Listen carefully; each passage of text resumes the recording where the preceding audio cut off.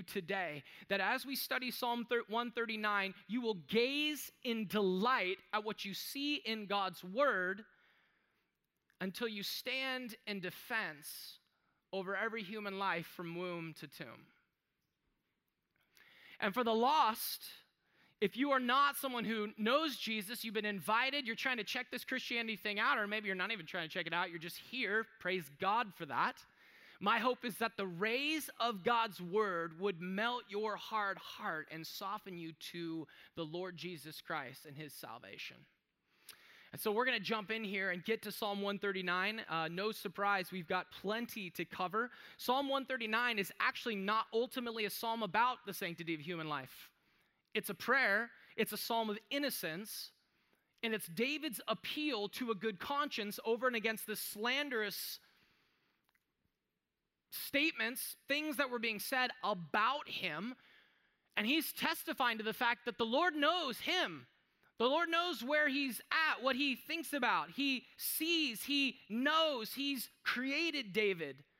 And thus he's accountable to David, but so is true of every other person. You are known, you are seen, you were created by God, and thus accountable to him. And that's kind of how the psalm breaks out. And so what I want to do is take his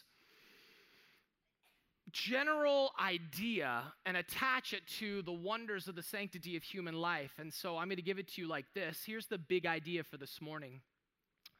The sanctity of all human life is established and ultimately vindicated by God.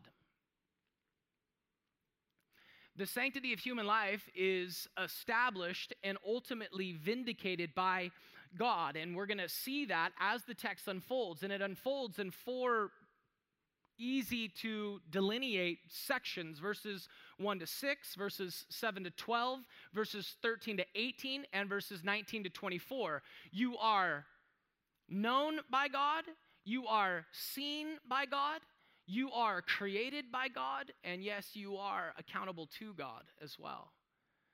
I want to show how this proves the sanctity of human life and how it's ultimately vindicated by God. So, first thing you're going to see, and you can jot this down if you would like, you are known by God. The psalmist writes, to the choir master, a psalm of David. O Lord, you have searched me and known me. The Lord doesn't search like we would search.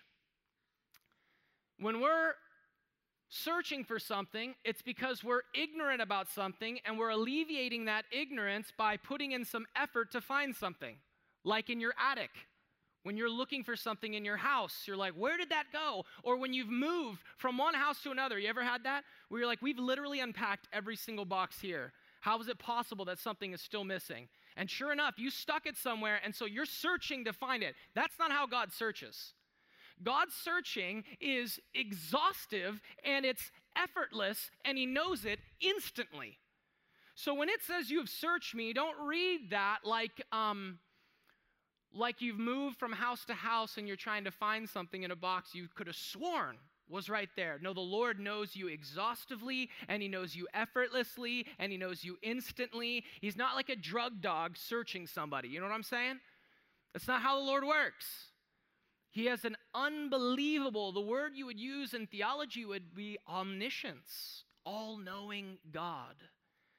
And you would think for a God as high and holy and transcendent and awesome as God is, that he wouldn't possibly care about the littlest things going on in your life. But here's the thing. He knows everything about you down to the most mundane detail, and even the things you don't actually do, but the things you think mentally. So from mundane to mental, God knows it all. It says, you know when I sit down and when I rise up. So I'm doing my hand wrong. Sit down, rise up. Okay? Just realizing that as I was saying it. You were writing notes though, so it was good. You know when I sit down and when I rise up. You discern my thoughts from afar. When he says from afar, what he's saying is God is holy. God is transcendent. God is big and out there, and yet you know my thoughts. This is this amazing reality about who God is, that he is transcendent and yet he is immanent.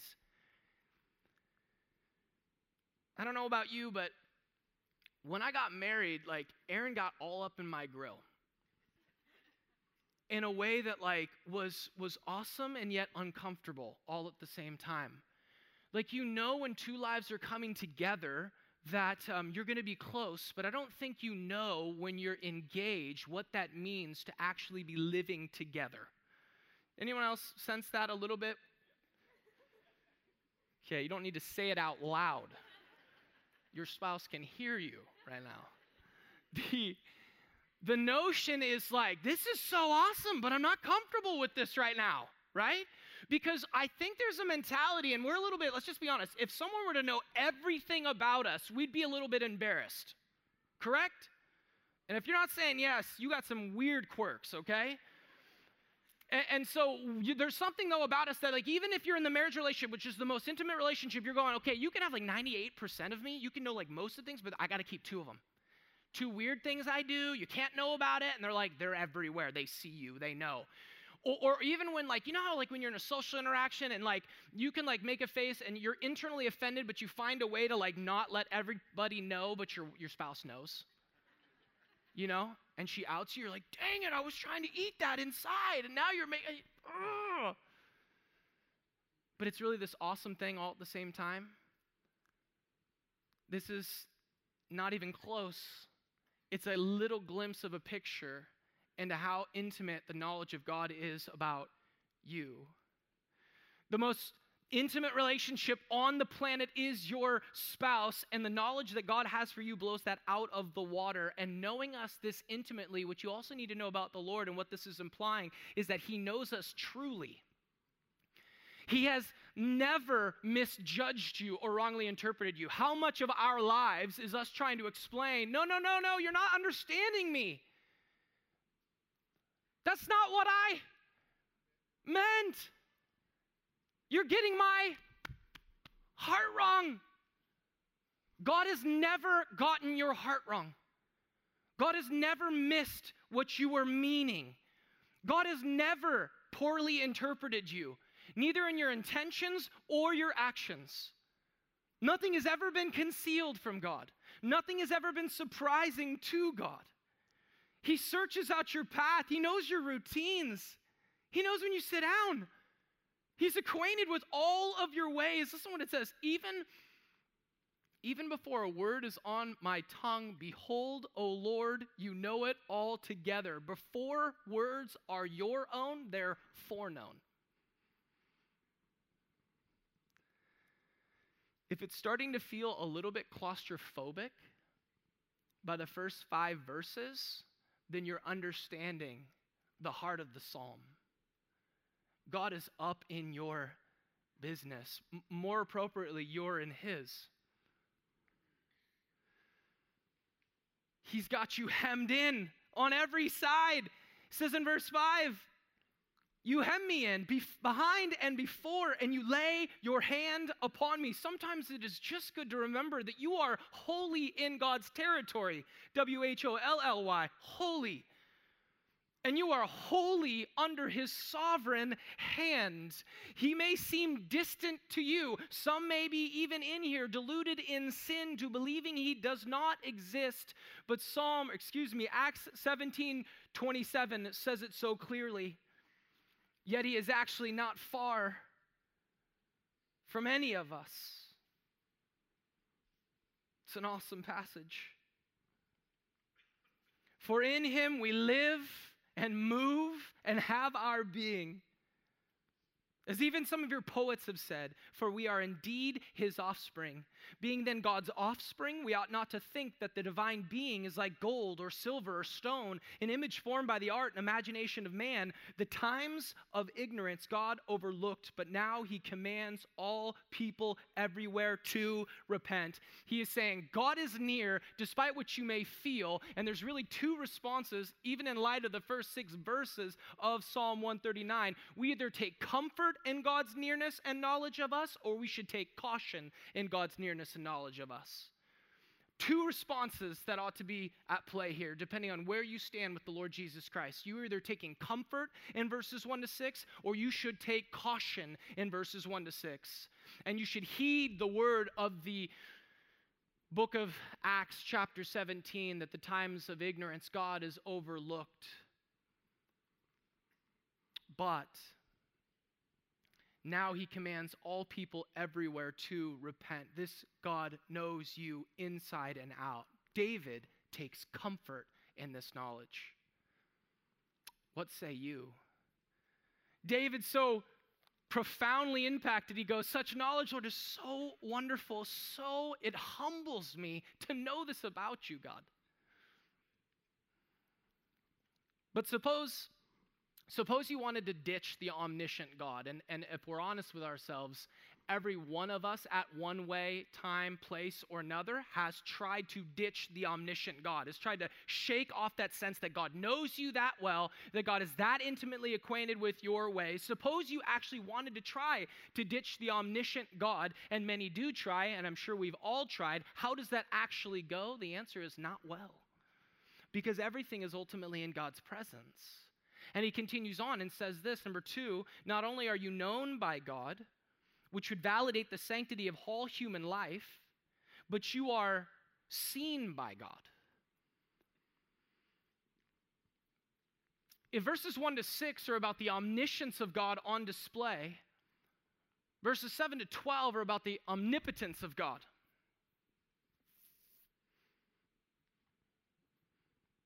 The omnipresence of God.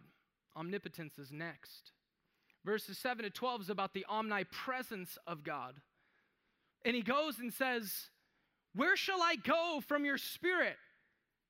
Where shall I flee from your presence? If I needed you, God, if I needed to just sow my oats for just a second, is there a place that I could go to do it? All right, every city has a dump. Is there a place that I can go and get out of your oversight? Implication of an answer? No. There's nowhere to go. It's impossible to be hidden from God's sight, which makes sinning sucky work. Okay? And I thought about it this week. When we're talking about the presence of God, we're talking about before his face. When we sin, our sin is such a provocation of God. Like, if you were to sin in someone's face, or let's do it this way. If you were to provoke someone to someone's face in a rec basketball league, that's the kind of thing you come to church the next week and have to explain why you got a black eye. Does that make sense? Because you got in someone's face, like, what are you going to do about it? And someone's like, bam! And you're like, yeah, I got punched in the face in a rec league. Didn't tell him I was Christian, though. I just lost it a little bit, you know? I don't think we ever think about it that intimately, that our sin, because it's in God's presence, is a provoking of God. It's an undermining of how God's designed things, about how things ought to flourish in line with God's organization and orchestration and creation and the way he'd call us to go as prescribed in his word, and we just forget that and sin right before him.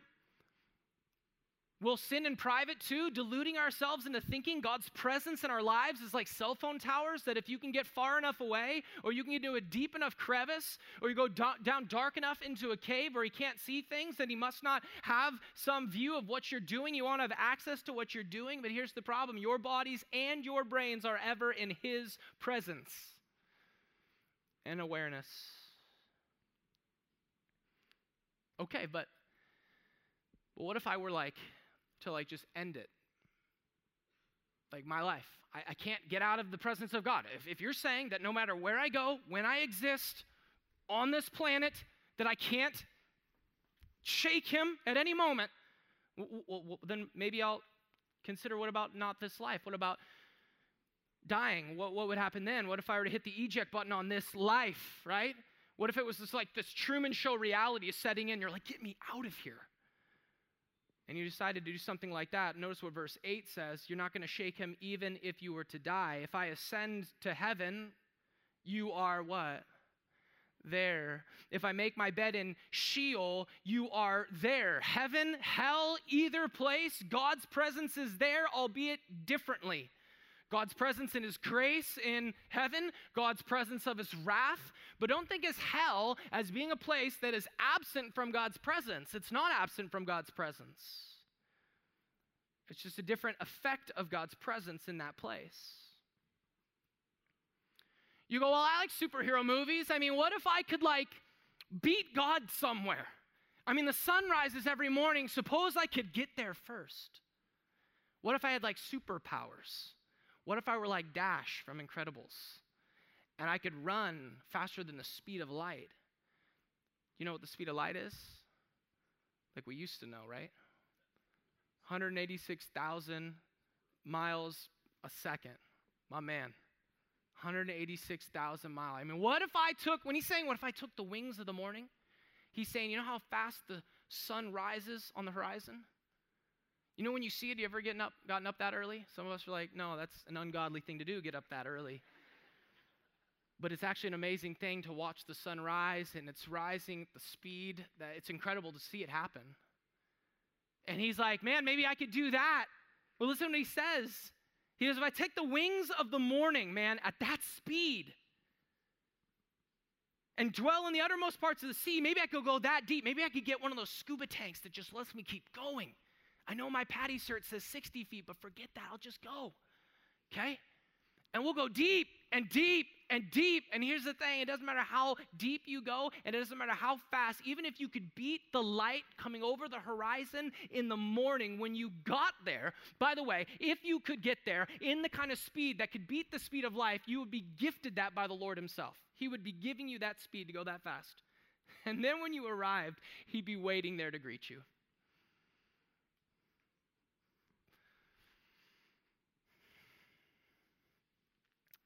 He'd be holding you up still. He'd be sustaining you. And mind you, this is someone running from God. The fugitive held in the hand of the Lord. Okay, fine. But what if, forget all that then. All right, forget the death stuff. Forget Dash. What if I just turn out all the lights? You know? I mean, we were playing at a dinner table last night, and my niece was convinced I couldn't see her. She put 2 pieces of pizza on her eyeballs like this. Convinced I couldn't see her. Where'd I go, Uncle Scott? Where'd I go? I'm like, you're right here. Are you serious? Come on. What are your parents teaching you? Even my son, who's 7, is like, isn't this hilarious, right? I mean, but we have this ability to God doesn't see it. Oh, you know what we do sometimes? We know God sees it, but we think he understands our darkness. You know what I'm talking about? So you sin in some way because of something else. Maybe something happened in your life. Maybe your spouse hasn't been good to you, and so you've cheated on them or whatever. I'm trying to talk something more significant, right? Where you're like, this is a big thing, but you know what? God understands what I've gone through, and so he sees me in my darkness, and he sees it and understands it almost like it's acceptable. That this text will flip all of that on its head. It says, if I say, surely the darkness shall cover me and the light about me be night, even the darkness is not dark to you. The night is bright as the day, for darkness is as light to you. Even the darkness is not dark to you is literally darkness will not make dark from you. It means darkness, light, it makes no difference to God. It hides nothing. His light exposes everything for what it is. So it's exposing everything for what it is, not just in the sense of when you shut off the lights, it's irrelevant to the Lord. But also, when you shut off the lights of your own perceived morality and believe things are good where God is clear they're not good, he sees that too. So we can, in other words, play games in our heads and have these different standards of morality that we live by, and God sees right through it. The implication goes both ways. And this is a really serious thing, and so we would do well, as this entire thing is a prayer, to take a second and pray, even on a regular basis, God, grant me sight to see your seeing of me.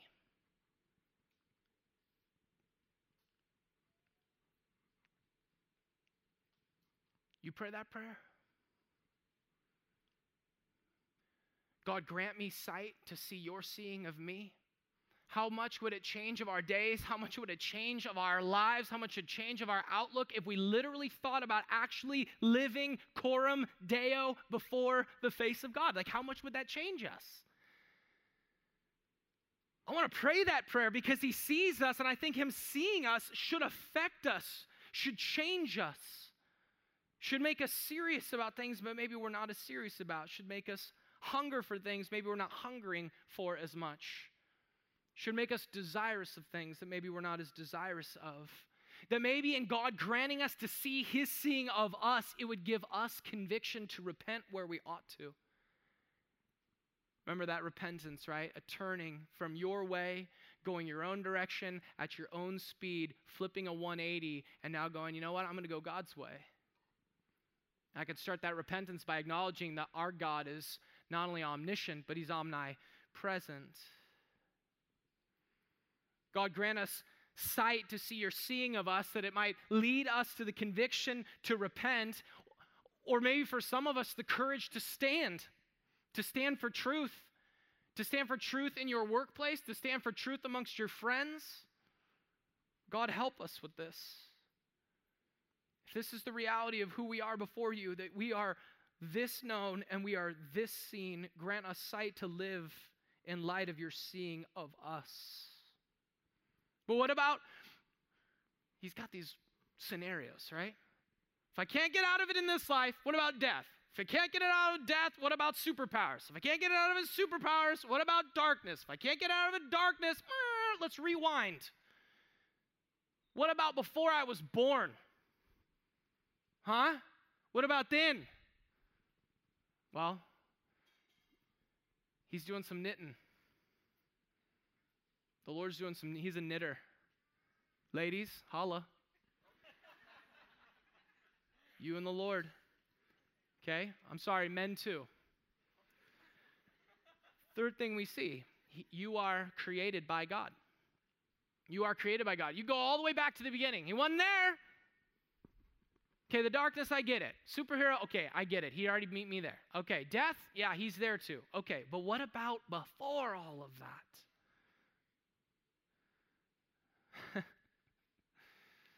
For you formed, verse 13, my inward parts. He's talking about the most secret parts of the human body, of your body. When he says inward parts, he's going those most intimate, no one else sees parts of you. God formed those parts. If God formed those parts, it implies he's the maker. It implies that life all the way back to the womb and all the way to the tomb is his. He is the owner. If he's the maker and the former, he's the owner. And let's sketch out this embroidery thing for a little bit. Do you guys know God was a sewer? God is embroidering every single human who has ever lived. He is weaving together in a beautiful tapestry every single human life from yet unborn, yet unformed, under the control. When it says that you knitted me together in my mother's womb, not only do we have the picture, I don't even know how to knit. Here's my knitting. Okay, just realized as I was doing it, I'm not a big knitter. Grew up with all boys in my home, so we just appreciated having clothes not knit by our grandparents, given to us at Christmas, okay? But there's more to it. There's this sovereign protection that's built into the original word itself, knitted together. It means God is sovereignly, like a hedge of protection, to use the Christian word, or maybe just use the comic book word of force field. Okay, I'm glad some appreciated that. That's what's going on.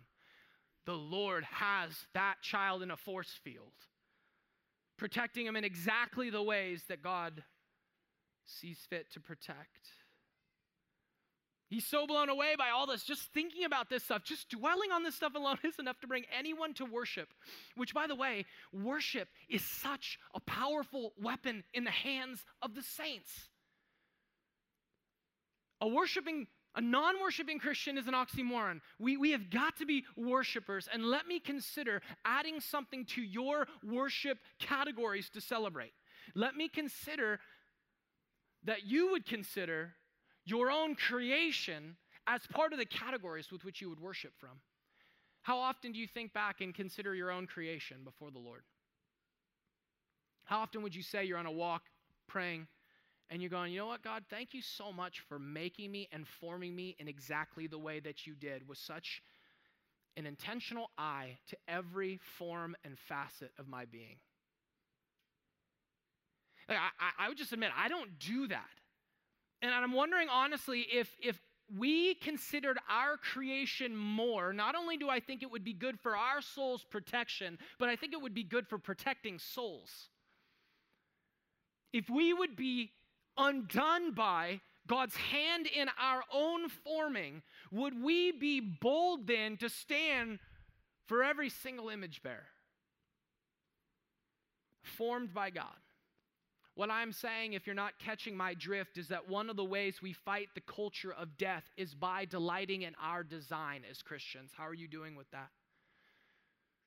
Do you delight in your design by God? Or do you spend here's what I bet most of our lives are filled with. We don't delight in God's design of us. We despair over how we were created. We focus on our broken parts of us.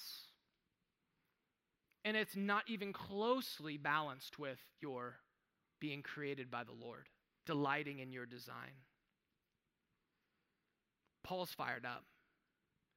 Paul's talking about it in such a way where he goes, I praise you, for I am fearfully and wonderfully made. I love this because this term is like on coffee mugs in every Christian home, t-shirts. I am fearfully and wonderfully made. Okay? But that's a little bit of a confusing statement, right? Well, what's he saying there? Is he saying we are fearfully and wonderfully made in the sense that fearfully we are possessors of fear? Because anyone ever been afraid before? Instilled in all of us. Fearful. Woo! Praise God. Or is it saying you were made in such a way that it excites fear in the beholder of the image bearer of God? It's that. What he is saying is that the human frame is so wonderfully constructed, we should be left trembling before every single image bearer of God. We could go into all kinds of details. It doesn't take long, and apparently it doesn't even need an anatomy class based on what he gives us in Psalm 139. But if you just wanted to go through and type literally on Google, it will do the work for you, okay? Any part of your body, right? Pick something that you're like, I don't know anything about. What's cool about the ear? You'll be stunned. What's cool about the eye? Awesomeness all over the place. The ability to focus. It has 2 million working parts. It can discern 10 million colors. 10 million. It's crazy. You type in what's cool about the lungs. You have 300,000 little balloons called alveoli. I don't even know if I'm saying that right. They like exchange the carbon dioxide for oxygen in your blood. I mean, it's stunning what's going on inside of you, and you're not even aware. I'm not. We are fearfully and wonderfully made. All of this is taking place in the secret, he says, intricately woven in the depths of the earth. When he says that, think cave. The womb is like a cave. It's dark in there. But darkness is light to God. God is doing all of this work. What we're getting in this picture is he's an embroiderer, he's knitting, he's organizing every part. This is like an artist, you guys. Most artists, when they're creating a masterpiece, will work behind closed doors until that masterpiece is finished. They don't want anyone to see it until it is done. That is the same exact kind of idea. God has the heart of an artist that he's weaving together. He's forming in this amazing tapestry of each individual human being, and they're not coming out until he's ready for them to come out. And then he puts them on display as his masterpiece. God waiting all of those months till he stitched together every last vein, every last artery, every last sinew, every last muscle, every last nerve in the depths of the earth, no less in the womb. Think secret is the idea. This is stunning. We can get around and see some artist flip a portrait upside down or canvas, paint the picture, and then turn it upside down or right side up, and you see it for what it is. He did the whole thing upside down. We're all amazed, right? If you haven't seen that, it's cool. And we can have like this amazing awe at the endoscopic tools where people can like figure out how to get surgery properly done without this massively invasive, like open you up and get in there. That's awesome. And God's greatest work is done in the dark without opening anybody up in that sense. Going in there and fashioning it all the way he wants, knitting and shaping and molding his most perfect work in the dark. There's that word woven again. By the way, when you hear the needlework, it should shout something to you from Scripture. It should shout temple. It should shout tabernacle. Do you remember what was all those chapters? You remember, what day are we? Yeah, January 23rd, you're almost in Exodus. In your little Bible reading plan, you're like, this is the year. You're like, and it's going great. Exodus 1, Exodus 2, which is, yeah. Then you get to 20, you're like 10 commandments, done. Then it gets to 24, 25, 26. Then you get into some like knitting instructions and the tabernacle. Then Leviticus comes, it's all over, right? I mean, it's that progression, and then we'll come back next year. We're going to get it. This is the year. Going to read the Bible. Right? We're almost there. But one of the things you know about the tabernacle, one of the things you know about the temple is that there was a veil. There was veils, but there was a veil that separated the holy place from the most holy place, and it was knit together, and the language here is meant to scream to us. See, when the tabernacle was built, it was built in a certain way to house a treasure therein. When God is knitting us together, he's knitting us together like the materials in the temple or the tabernacle, which is just screaming, we were made for a treasure to dwell inside.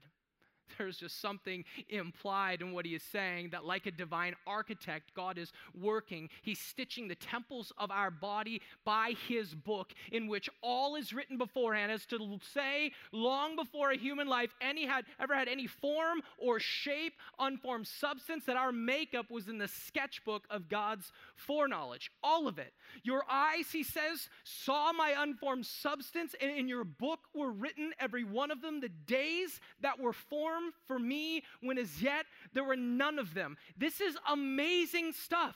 God has never abandoned his sewing kit. God did not make Adam and then throw everyone else through a conveyor belt process. God has never ceased to sew a human being together himself. Adam, David, you, everybody, God has kept that intentionality to every single one of those lives. Every life here sewn together by God. There is no mass production with God. There was no industrial revolution. He has continued to shape every part over time by his hand, made by God, days allotted by God, owned by God. And so great is this reality, he says, how vast is the sum of them. This is a masterpiece. Imagine for a second destroying such an exquisite piece of art. If you were to somehow get into the Louvre and destroy, there's a painting in there. I'm forgetting the name of it. Oh, yeah, that. Yeah, the Mona Lisa. You get through like the bulletproof cage that it's in, right? I don't know if you've seen it. It's crazy. And you were to destroy that, you know what they definitely wouldn't let you do? Walk out of that place. They would definitely put you in jail. They would definitely prosecute you for that. What I find so interesting about the way this is described is that God is this artist. We could imagine destroying an exquisite piece of art and the fact that that would land you in jail, and how much more an image bearer. Why have we lost this logic? I think we can regain it even as the church if we can just celebrate God's creation of us. I think David, one of the things he's doing is he's assessing the fact that, God, I'm frustrated by the way these people are talking about me, but you know them, you know their hearts, and you know me, you know us inside and out. And as he's thinking about it from womb to tomb, he's praising, and then he's rightly prizing. He's prizing what God has made. Because that's what our praise should be doing. When we praise God, we prize what God has made. And when you prize what God has made, you will defend what God has made. And so he's just so clear about this. And all of this is driving to, for David, something that's even applicable for us on a day like Sanctity of Human Life Sunday, which is namely, number 4, you are accountable to God. You and I are accountable to God. All this knowledge, all this sight, all this ownership of God over every image bearer from womb to tomb, it naturally implies it. He's made us. We're going to give an account to him. And David welcomes it. David's even praying for it, not because he was faultless himself, but because he wanted no sin to remain. He wanted no wickedness to go unpunished, not just in others, but in himself. And I will just say that this, speaking of reading the Bible and just tanking in Exodus at the end, this is one of those Psalms where it's like, we would like this Psalm more if it ended at verse 18. That's why it's like, okay, I would put that on a coffee mug, but I really don't like 19, I don't like 20, I don't like 21, I don't like 22. Can we Thomas Jefferson this thing, cut that part out, and then we'll go back to search me, oh God, because apparently we're okay with that.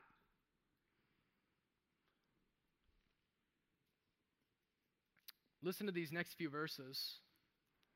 Oh, that you would slay the wicked, oh God. You're like, what? You know us, you see us, you've created us, kill the wicked, God. Right? This is not like I could just see like a women's ministry tee and you're like, yeah, not Psalm 139. Like, I brought my friends today. This just makes God look bad. Or David. Oh, that you would slay the wicked, O God. O men of blood, depart from me.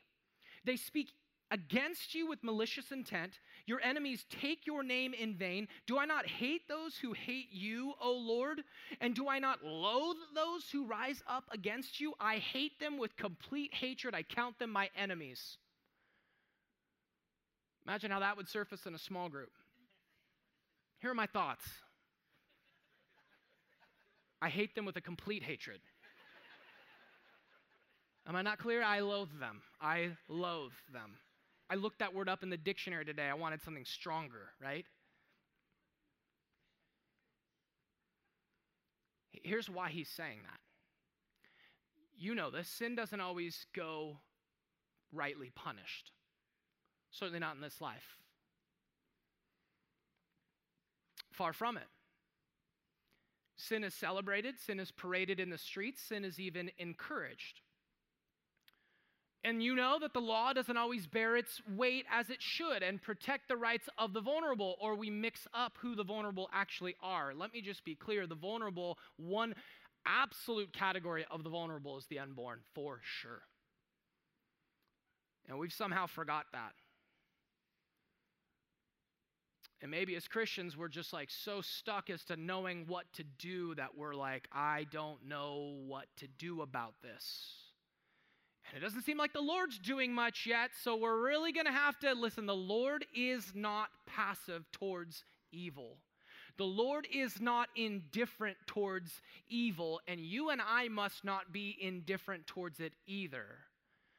Even praying that we would share God's heart in our hate in the right way.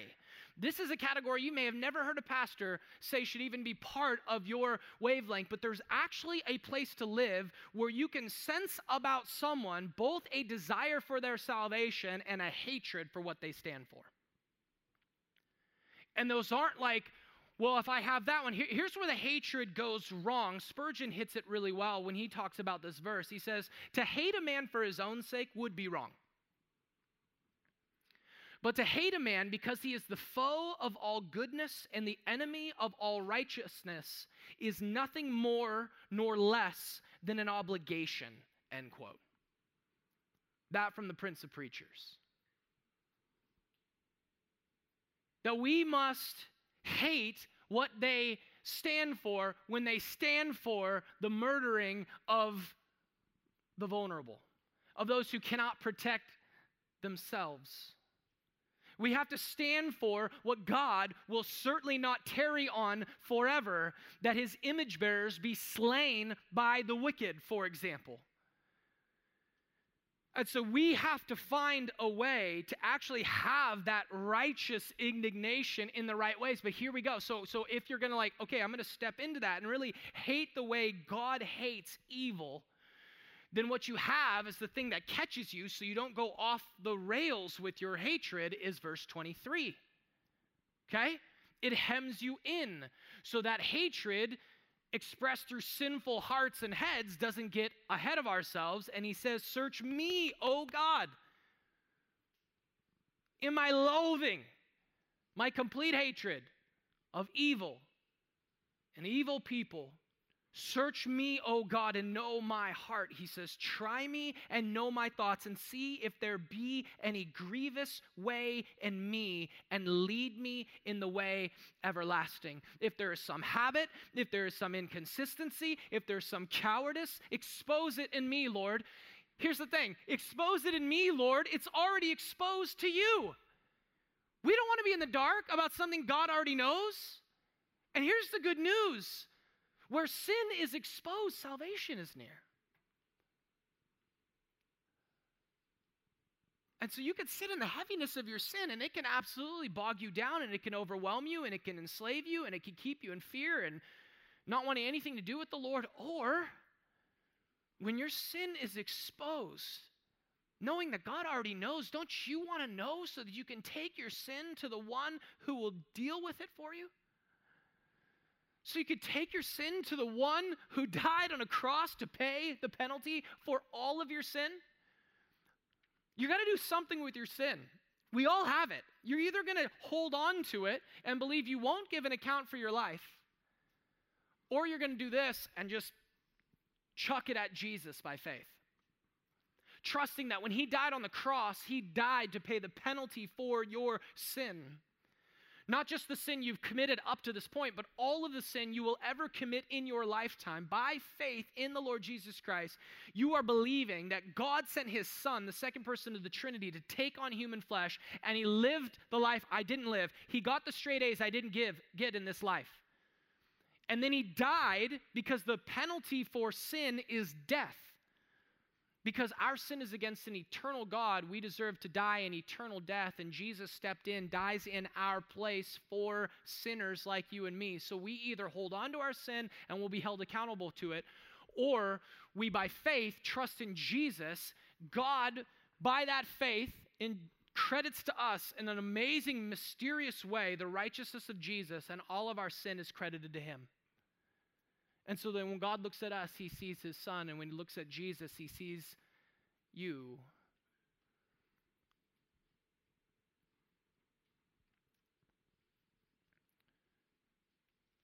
Sin, when it's exposed, can be owned, can be grieved over, and can be fled into the arms of Jesus, where alone and nowhere else is there forgiveness for injustice, for our apathy, for our unbelief, for our selfishness, for our sinfulness. And in Jesus Christ, we then have, by his Spirit dwelling inside of us, the ability to walk in the newness of life. He would describe it as the way everlasting. we would describe it as the new creation life, that eternal life that is ours in Christ Jesus. And so let us be a people who understand the joy of knowing God through Jesus Christ, such that our sin is known before him. We gladly confess it and experience the gift of repentance, that we might walk continuously in that newness of life, and that we might stand and consider the things God has done for us, that we might defend because we delight in all God's done. Let us stand here, loved ones, as we think about the sanctity of human life, both now and into the future. Let's pray. Father, it's a great joy to see out of your word so many great texts, so many great concepts. Father, I pray that you would bring these truths home into every human heart. You would help them wrestle with the text. You would help them to see it for what it is. God, give us a delight in the way that you have designed things, that we might stand in defense of those who need it most. And I pray that the lost, in hearing the word and knowing about Jesus now, and recognizing that they have sinned before you, would run to Jesus. Their hearts would be melted and drawn to you. And by repentance and faith, they would lay hold of the eternal life that is theirs. In Jesus' name, amen.